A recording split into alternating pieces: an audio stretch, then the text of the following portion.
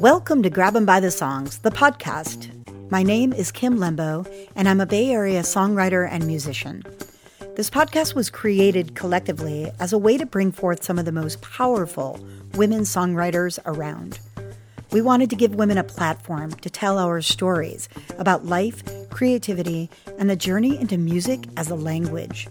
Our goal is to encourage creative women to share the stories about the songs that inspire us all. We're here in Oakland with, I cannot believe I get to say this, in my studio in Oakland. I'm using air quotes as I always do. Katie Cash is sitting across from me. Welcome, Katie. Thank you so much. Audrey on the couch. Yo. Trying to make it happen. Johnny.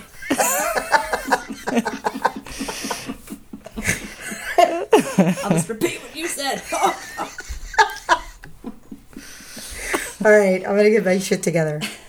I'm a little starstruck, I have to tell you. It's the first time it's happened.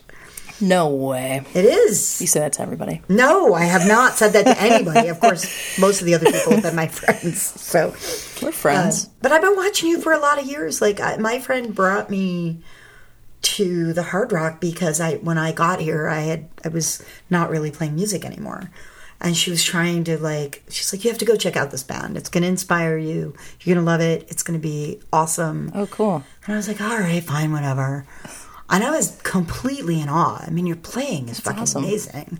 Thank you. I play guitar, but I can't play guitar. Like, you just move on that instrument in a very unique way. And it's very exciting to watch. Wow, thank you. Yeah. That's good for me to hear because I feel the same. Like, I play guitar, but I can't play the guitar. Oh, no, you play guitar. We have guitarists in the room here. I'm not supposed to look at them, but some pretty stellar guitars. But no, thank you. Don't judge the electric guitar on the wall. That was, I inherited that recently from a friend who was going to give it away. And I'm like, I want it. I just played a friend of mine just got a Squire. And she texted me, hey, would you judge somebody if they were playing a Squire on stage? But anyway, I just was at her place, and she pulled out the instrument. It had an awesome tone. It sounded great. I'm like, you know what? If your guitar sounds good and it feels good, then that's what matters, The tone, that's how I feel about it. I want to learn electric. It's not something I play. I play acoustic, acoustic electric, and I'm much more of a rhythm player, but I kind of like the idea of screwing around with it. And Audrey on the couch is definitely inspiring me to learn slide. Because sometimes she sits there playing slide, and I'm just so jealous. Audrey on the couch is a badass. Audrey on the couch is badass for sure. I'm going to read your killer bio. Okay, here we go. The music of Katie Cash harkens to a time when rock and roll inspired revolution. In the manner of legends, she handles her guitar with an unparalleled command, embodying the music with every fiber of her being. Her hair flung as staccato punctuations to the heart she wears right on her sleeve. I'm embellishing. She owns her vocal delivery, swinging you between high and low in an array of lustful richness and provocative rhythms. Perhaps most known for her well-loved band and brainchild, Dolorada, she currently shares lead vocal and guitar duties in Oakland-based bands Year of the Fist and Skip the Needle, gliding between punk rock and soul with graceful authenticity her fans have come to love. Welcome, Katie. Thank you. So I went back and did a bunch of research today. I have known of you and certainly been out to hear you play through the years, as we'll come back to later in this podcast. But I watched your fundraising video. Yeah. Yes. I talked about the fact you got your first guitar when you were 12. Yes. What was it? It was, speaking of no-name guitars, I think it was something called an SX1000. What it was a rental guitar that I had lessons for 6 months when I was 12 at a music store called Woolmer's in San Mateo. And so they had instruments that kids could rent, parents could rent for their kids if you couldn't afford to buy something. So it was an electric guitar. I still have it. It's pretty awesome. I've actually wanted to do something with it. But it was $75, and it had, like one pickup, and looks pretty. It's really heavy. It's pretty metal looking. SX1000. So and you that were was 12. Yes, that was my first guitar. Did you write music on it? I did, yes. The sorry about that. It's all good. I don't know how great the songs were on that I wrote on that guitar, but I did write songs. Do you remember your first song that you wrote? Yes, I do.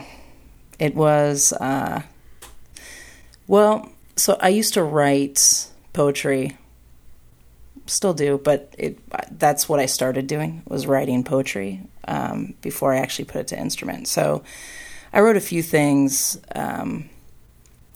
down before putting some music. But the first song that I wrote was about my grandmother, actually, who was my favorite person in the world. And she passed away. Well, she passed away when I was 15. And she had cancer, and we took care of her, through that journey. So I think that I wrote it while she was sick, which was a few years before that. Do you remember any of the lyrics? I'd have to think about that. Yeah. Yeah, I'm sure they're in there, but it's been a long time. Yeah. Yeah. And you were 15 when she passed away? Yes. When do you think you wrote that song? How old were you? Maybe 13. Wow. I wrote some, non-lyric songs. In fact, the first time I played music with anybody else was with my brother, who's a drummer, and he was in a band called the Loudmouths, which is a punk rock band, and his bandmate Beth Allen was a bass player, and my brother was like, "Hey Beth, would you be down to play some music with my little sister?" And I totally remember going to his house in the city and, quote unquote, jamming with them. And we did like 3 or 4 songs, and that cassette is somewhere out there. Those, you were 13 at the time? I think I was 13 or 14 what was that like to walk in the room with sounds like older kids, a little bit older, and you're walking in with your guitar and about to jam with them? Like what? It was, it was scary. I used to do that at home with my brother. So when he still lived at home, he had a drum set. I actually wanted to play the drums, but he already played the drums, and so there wasn't going to be 2 drum sets in that house at all. So that's why I picked up the guitar. But I would when he wasn't there, I'd go in his room and play on his drums. So we would play at the house, but going to his place in the city, it was really cool, And I used to go out to his shows when I was quite young as well. I had a fake ID. That was my other brother's, but they messed up and put female on it. So I used it. And it was back in the day, they're old school paper California driver's license, and he was young. So when he was young, his face and my face, we looked a lot alike, and it said female. So anyway, but yeah, that was really cool. We were just talking about that the other day. It's the first time I played, for real in a room with somebody else. They were very nice to do that, I thought. It's amazing, actually, to have an older sibling brother, especially, be like, come play with us. Yeah. Beautiful. He was a major influence on a lot of stuff that I did. Well, it sounds like from the story you were telling earlier, he saved the day on another show for you. Like he came in and played drums. Yeah, he played with me for a number of years.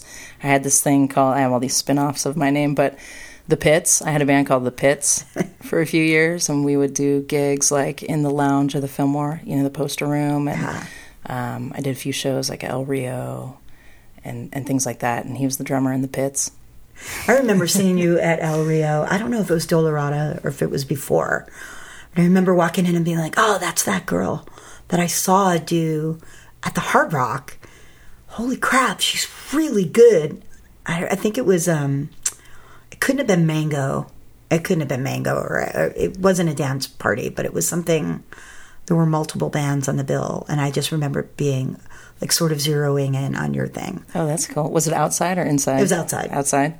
Yeah, it was a daytime thing. I wonder if it was like one of the Memorial Day, because Dolorado did the Shit Kickin' Memorial Day events. Yeah, it could be. There's been so many.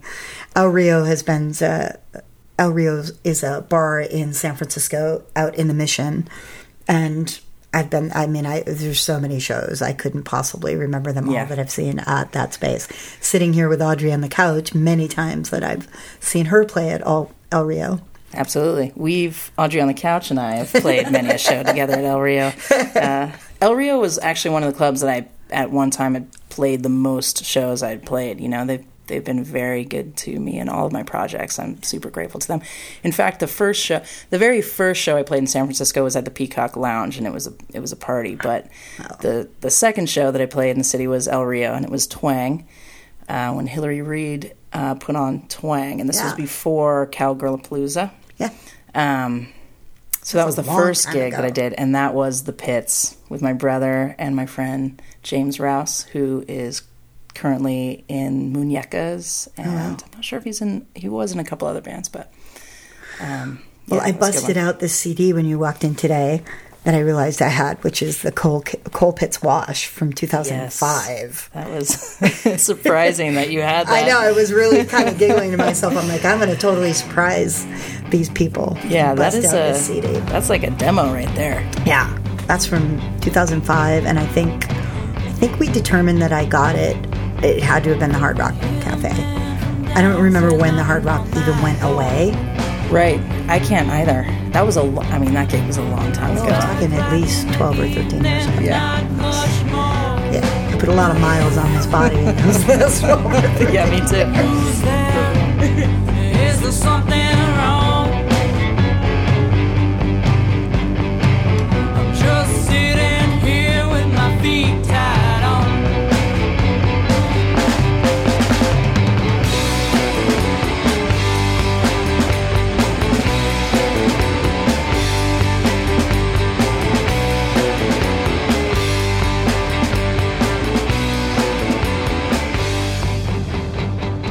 My mother loved to sing. I think she always wanted to sing, but again, that's something that only we know. People don't know that, you know. And she, no. But she had a really good voice when she would just sing along to things, you know.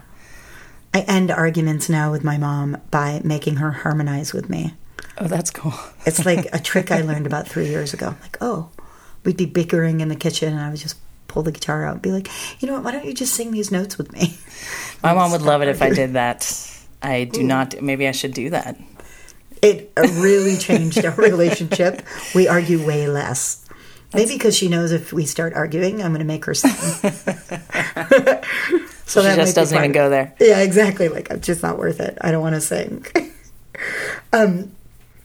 So I definitely want to talk about this record that I've been listening, sort of absorbed in the last 2 days, which I really, really am enjoying it. Thank you. Which is Gift Horse. Yes, I would say it's a step out from anything else I've put out or done. Definitely. I was born a rich man. My father carried black gun in hand. Mother Mary came rushing in, guilt and blaming, repent my sins.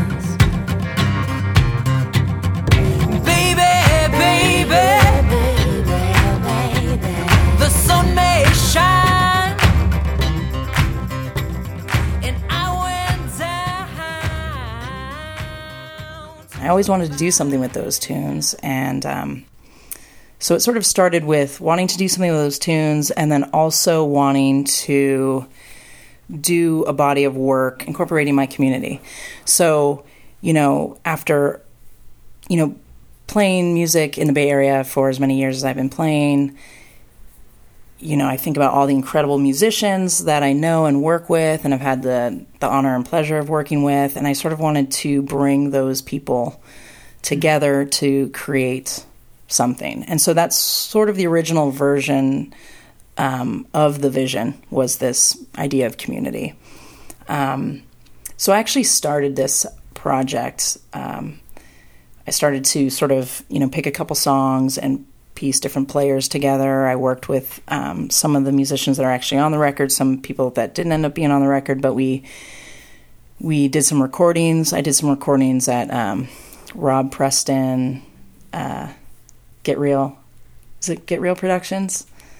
Rob's out of Secret Studios. Yeah, exactly. Yeah, Get Real Productions. Rob's awesome. I love working with him. So we actually recorded some tunes. And then I put the project on hold. I decided to go back to school.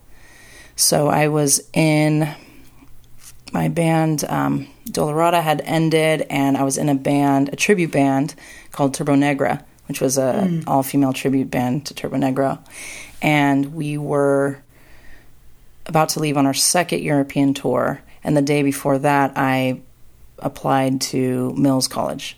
And I just sort of had this, like, okay, if I get in, I'm going to go, and if not, I'm not. And I hadn't been in school for probably a decade.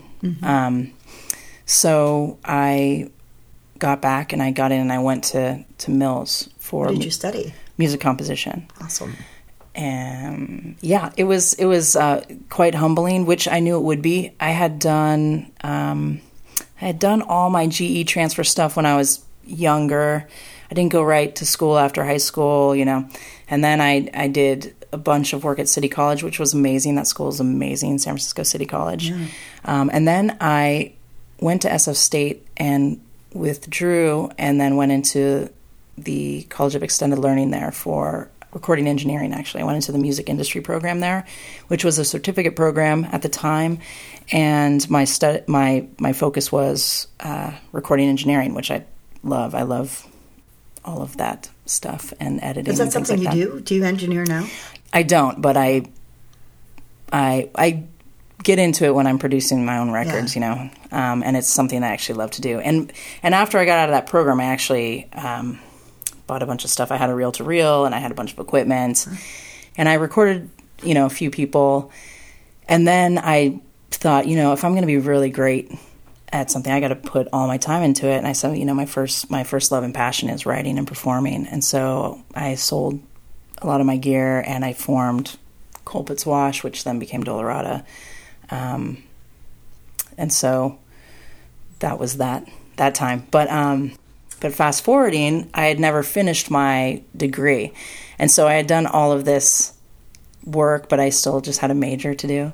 And so I applied to Mills, and I got into Mills, and was in for studying music. And I mean, it was intimidating because I had never studied at the level. I had never studied music, like most people in that program. They've been studying since they were children. So, and I had this whole thing around, like, I can't do it.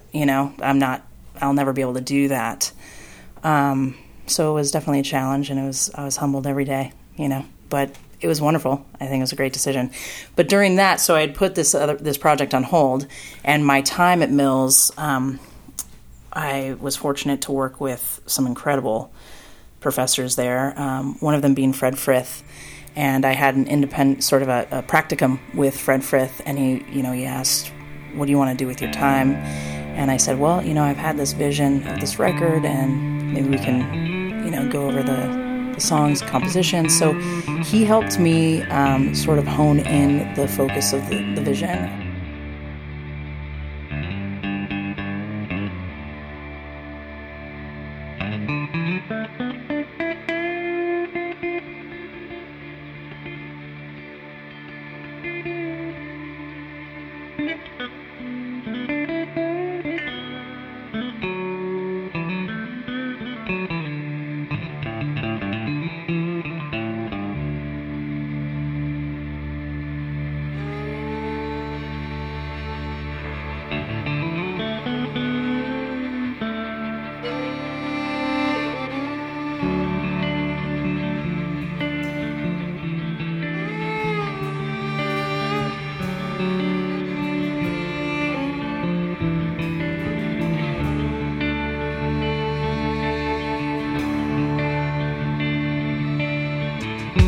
Here's to the honeybees and butterflies.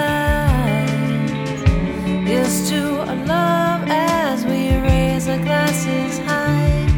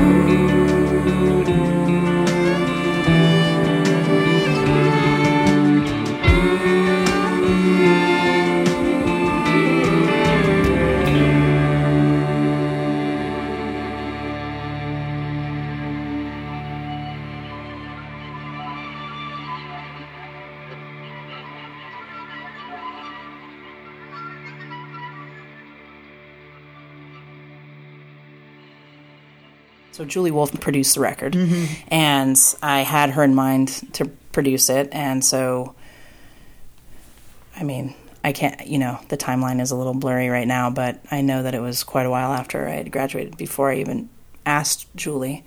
And she, we had a meeting, and she listened to tunes, and she said yes, right there, which was amazing. And so it was sort of just this long time coming, and a lot of different stages of the work to get to the place of actual, producing a product, that's a finished product. So once you went into the studio, how long did you go in? Like, how long was that process? Once you had decided, okay, we're in, you'd raised the money, how long did you take? Like actual recording after pre-production and all of that? Few months, few weeks. Where did you do it all in one fell swoop and then build from there? Like, what was No, it was so pre-production was quite a while, and then once I went into the studio, basics was 3 days, but then overdubs was over a series of, I would say, months. I would say from start to finish in the recording studio to, finished product was well over a year. Wow. I'd actually have to look at the timeline to know the exact That's amount. amazing, but it though. was... I don't think that people comprehend the amount of time it takes to generate one piece of music. Absolutely. Yeah. That we pop in and listen to for 45 minutes. That's right. Like, it's hours and hours and hours and hours and Right. hours and hours and hours. Yeah, Hundreds of hours. You can, yes, exactly, hundreds of hours. You can spend hours on, 3 seconds. Exactly. Yeah, there was a lot going on too. I was offered a position at my job. The job that I had, I was offered a different position, which was taking on quite a bit more than I, would take quite a bit more of my time. And the first day, I ended up taking that job. The first day I started that job, I had some, personal things going on in my life, and my father was diagnosed with stage 4 lung cancer that had metastasized to the spine and the bone at the point he was diagnosed. So, and that was 2 weeks before I was to walk into the studio. After, however many months raising money, campaigning, which was after however many months of working towards doing that, and many months of pre-production. So there's this large and long build-up, and like, this is the moment, right? This is the moment you're going to go in there and do this thing. And it was quite difficult.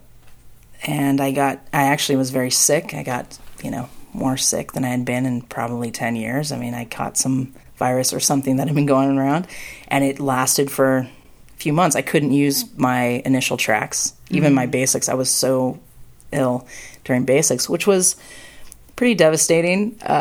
But, I wasn't even playing my basic guitar tracks well enough, so I had to redo those. Definitely couldn't do vocals. I mean, there were vocal sessions that had to be rescheduled, redone.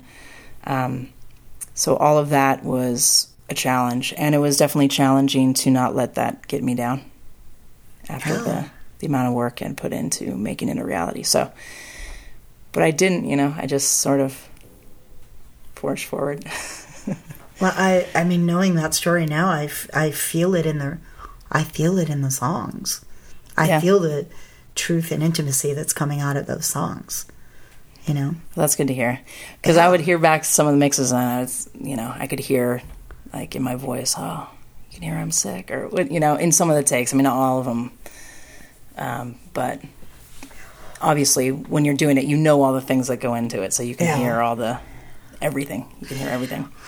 To clarify, what I hear is that you were, I hear the rawness and the truth. And if, like, I have a theory that I get sick when I'm emotionally, when things are happening, right? Sure, My body breaks down. It sounds to me, without being a doctor.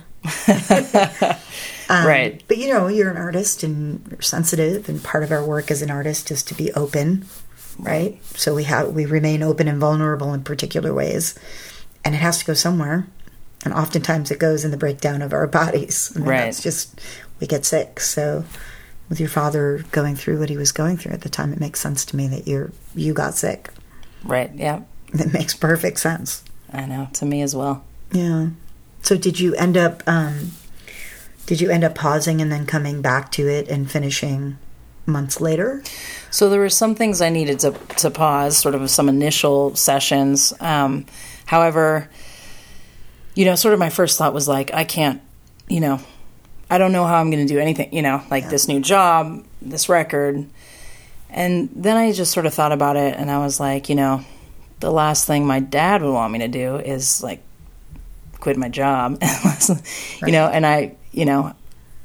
he wouldn't want me to halt this process. Right. So I just moved forward with everything. And I mean, it was very cool. He invited he and my mother into the vocal day, like the backing vocals or the choir day. And that was really inspiring to me. That day was one of my favorite days over the whole recording session. I mean, everyone on this record is stellar. They're so talented. The amount of talent I have on this record is unbelievable. I'm just beyond blessed and grateful. Who's your choir? So we had Marcel Davies Lashley, Shelley Nicole, Vicki Randall. I hear Vicki. That's why I absolutely heard her. Yeah. They all have such amazing, distinct voices. Totally. I can hear, every time it's like there's Shelley Nicole, there's Marcel. So good. Julie Wolfe sang on some of those tunes in the choir. Marie-Tree Garrett, who is a friend of Shelley Nicole's, came through with Shelley.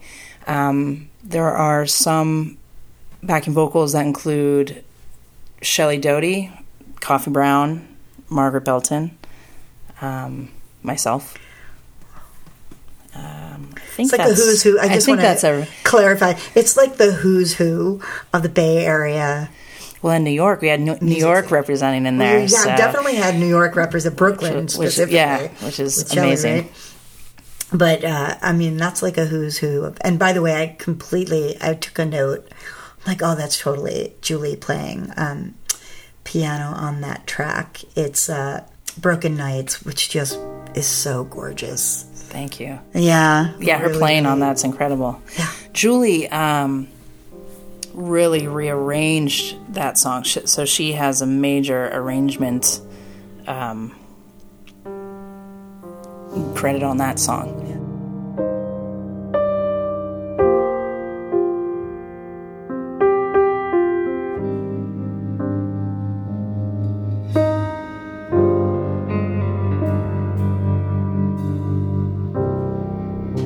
On broken nights,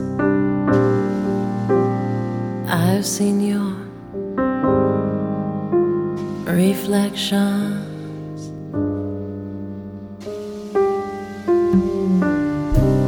Bright, shining lights.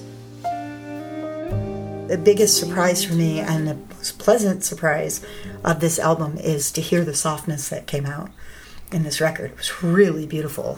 Right on. Thank you very much. Yeah, and Broken Nights, excuse me. Broken Nights. Broken Nights. Julie really stretched me in the recording of that tune. So that song was, got rearranged for several different reasons, and I just love the result of the arrangement of that.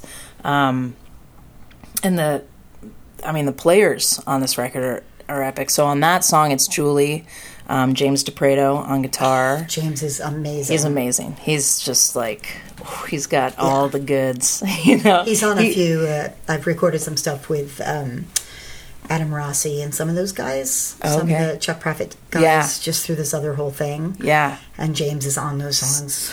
He's so tasty. Like, just everything tasty. He does. Exactly. Yeah, I mean, when Julie let me know about him and said, I think I got the guitars for this.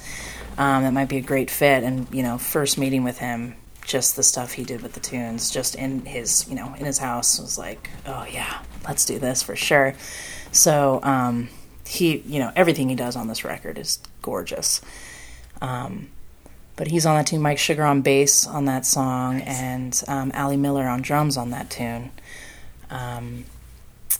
It's a beautiful, I think it's a beautiful arrangement.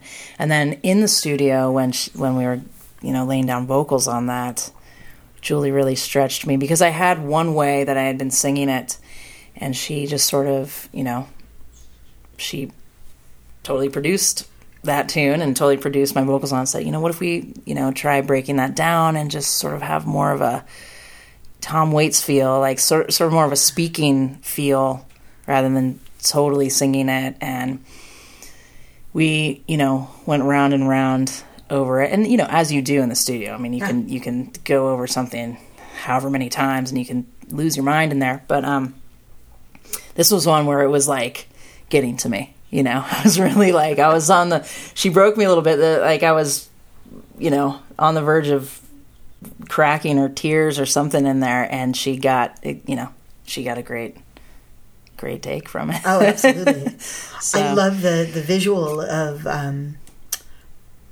her producing it from kind of soups to nuts, meaning, it's one thing to produce the music and sort of let the vocals go, but she really understands. From everything I've heard she's produced, right? I've listened to a lot of her work. I think she's amazing. I think all these women incredible. are amazing. I've been watching the careers through the years, just as an audience member. But I think that's Julie's, I think that's her superpower. Yeah, it's one of them. She's got a lot of superpowers. Yeah. Working on this record with her, I learned just how many superpowers she has. I didn't know about all of them. I also saw her as an audience member, from when I was a teenager, going to Ani DeFranco shows. And I remember, before she was in that band and then when she came in that band. And actually, the records that were put out once Julie joined, I loved those records. Mm-hmm. And working with her and playing music with her and, seeing her play other shows as well, I really get how that's Julie's sound. There was a show that Julie played with Shelley Doty at the Freight and Salvage, and there was a recording of it, and Shelley and I were listening to it, and I just had this body memory as I was listening to this recording, and I realized what it was this body memory of listening to some Ani records, mm-hmm. and the certain vibe and musicality and tone and just sounds in general. I realized, oh, that's Julie. I'm hearing this now because that's Julie playing on my friend Shelley's show, and then I'm having this body memory of it's just ingrained in there, and that's Julie's touch on those records. Yeah. That's Julie's touch on those songs, and just how uniquely Julie it was. And that was really cool to realize so many years later. And now I can feel that in my own music when I play with Julie. It's like, oh, here's Julie coming in when I play shows without Julie, when I play shows with Julie, It's Julie Wolfe, we're having a moment for you right now. Julie Wolfe. I think we invoked you in the room, and you are loved, clearly. Amazing. Well, we had talked a little bit about this. I don't know if it'll make it in we'll see with editing how it comes back around. But, we talked about your sobriety a little bit and about living as a sober woman and being a sober musician specifically. Yes. Of which I also have had a little bit of experience off and on back in the 80s. And I'm curious if it's tied into, I don't know, the vulnerability in this record, coming into it as a sober person. Could that be part of, is that part of it? Am I making things up? No, I don't think you're making things up. I would say that it definitely affects the outcome of this record. It's interesting because some of these songs were written before I was sober. Mm-hmm. I would say, actually, a number of them. but yes, they have changed forms. I would say during the process, as well as this record in general. I would say that the most obvious impact is that this record wouldn't exist if I was not sober. So I think that the songs exist. I would say that the different moments of vulnerability, different performances, maybe a record would exist, but the way it has turned out, and I would say calling in the people and musicians on this record, I strongly believe that wouldn't happen if I wasn't sober. And that just has to simply do with my own level of self-love, really. I would say that I spent a life not loving myself, and I would say that in my sobriety I've started to learn to love myself. And in doing that, I started to accept that no, I can do this. Like, I can make this record, and maybe these people want to be on it as well, whereas before I'd be like, no, I'm not gonna, I'm definitely not good enough. I definitely can't ask that person.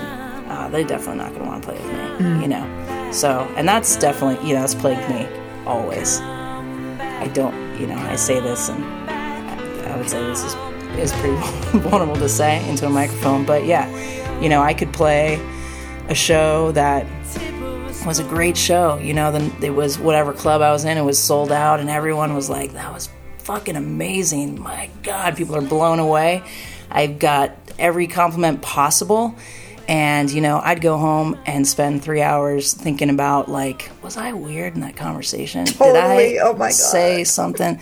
Like, God, how did I, I mean, I've done that for years. And people that know me very well know this, Anyone would hear this would say, oh, yeah, I was on the other side of that very annoying, obsessive train. And for me, my sobriety is, it's all about that. It's, working with that aspect of my brain and learning some tools to work with that side of it and, quiet that voice that still there. It absolutely wants to tell me, wanted to tell me today, like, you are not going to sound very good when you talk about your music and stuff, It wants to do that all the time, but I would say that, being sober and working and really working on my recovery, because you can not drink, but that's, it can get worse if you're not really working on recovery. So to really work with,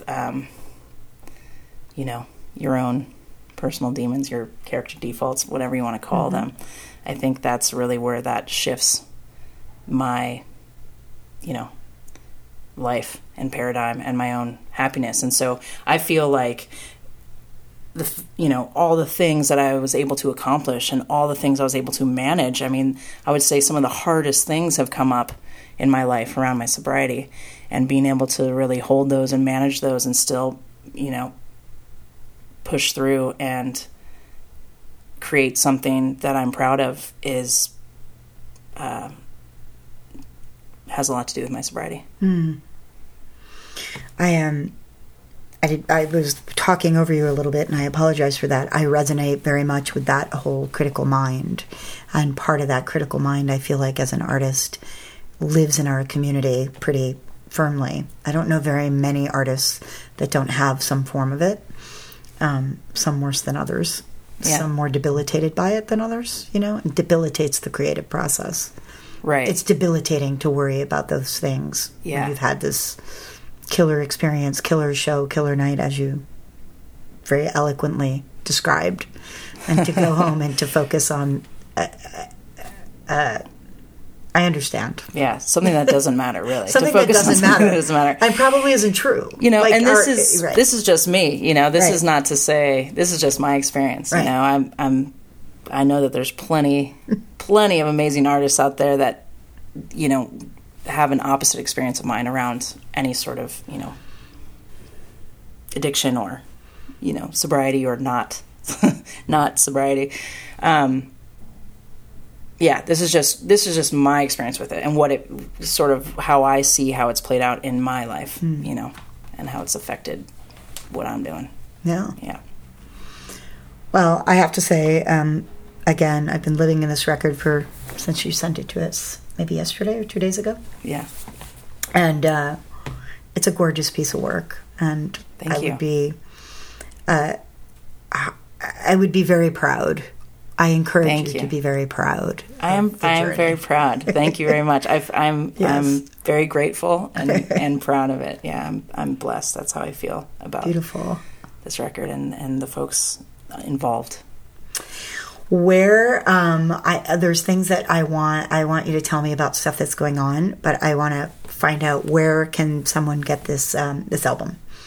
Tell us all the details. Well, you can get it on my website, which is www.katiecashmusic.com, and there is a store link on that website that goes to Bandcamp. You can get it on Bandcamp. You can get it on CD Baby. You can get it on iTunes and all of those sorts of things as well. However, if you do buy it directly from the artist, as you know as an artist, you get all of the money that goes towards the album. So, but it is available through many different digital Excellent. distribution sites. What projects are you working on other than this? I know you're doing something for the Sarah Bush dance project. Yes. Do you want to talk about that? Yeah, so I'm in 2 other bands. Year of the Fist, which is a punk rock, heavy rock and roll band, which is very active and very good, and I love being in that band. And a band called Skip the Needle is like a rock and soul kind of band. And Skip the Needle has been asked to compose the music for the Sarah Bush Dance Project show that is happening this year called Spirit and Bones. So we're really excited about that. I feel very honored to be asked to write the music for that. That is happening in October at the Atrium Theater, which is a new venue within the War Memorial Building in San Francisco. Oh, wow. Okay. And the Atrium? Yeah, the Okay. Atrium Theater at the SF War Memorial. And those performances are October 26th through 28th. Will you be the house band for the performances Yes. as well? So we're writing the music and we're performing in the live Amazing. performances, yeah. So that's really exciting. And you can find out more information about that at sarahbushdance.org.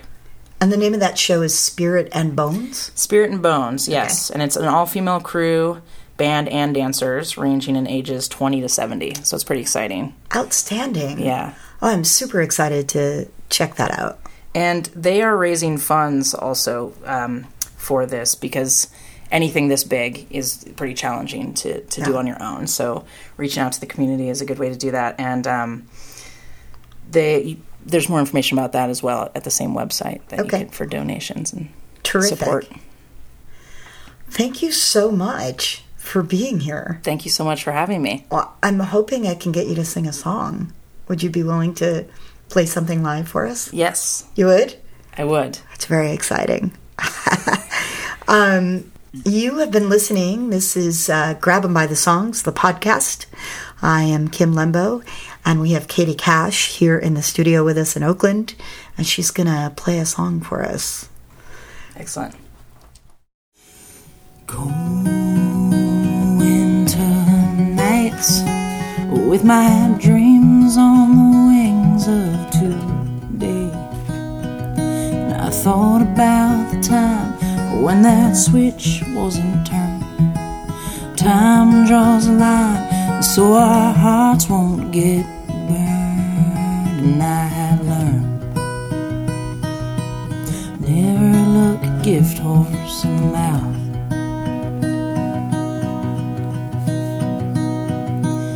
No, ain't it funny? All the things that we say out of fear.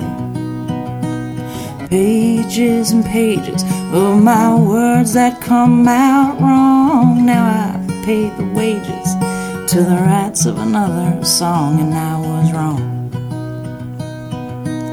Never look a gift horse in the mouth. Never look a gift horse in the mouth.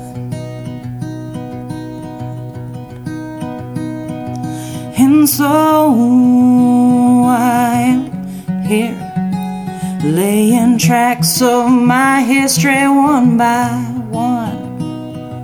But my winter nights aren't as harsh as God, and I never really cared about long golden hair. Never look a gift horse in the mouth. Never look a gift horse in the mouth. Never look a gift horse in the mouth. I'll never look a gift horse in the mouth.